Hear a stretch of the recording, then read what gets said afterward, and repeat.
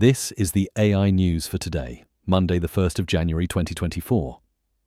Microsoft's AI-powered Copilot app is now accessible on iPhone and iPad and is largely driven by GPT-4 and DALL-E 3 technology. Copilot's capabilities largely revolve around generating text, answering questions, text summarization, essay writing, and poem creation, along with an integrated image generator for creating images. However, it's worth noting that the app does not save chat history, and specific features require user sign-in, though access to the GPT-4 model is free, unlike with the ChatGPT app. Next, China's Baidu ERNIE chatbot, developed on large language models and capable of generating text, images and videos, has recently reached over 100 million users and has been ranked as the top Chinese AI chatbot by Superclue. ERNIE primarily operates in Mandarin Chinese, but can also handle English queries, making it a culmination of extensive research and industry practices.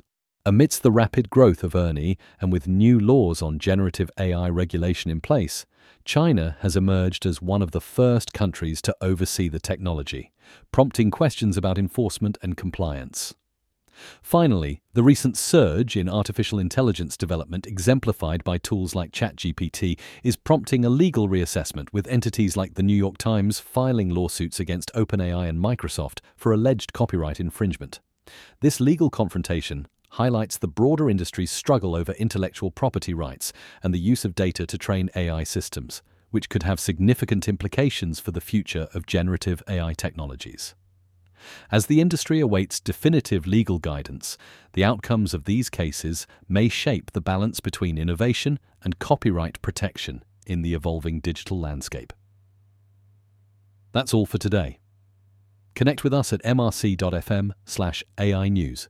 Hit subscribe and come back tomorrow for more AI news.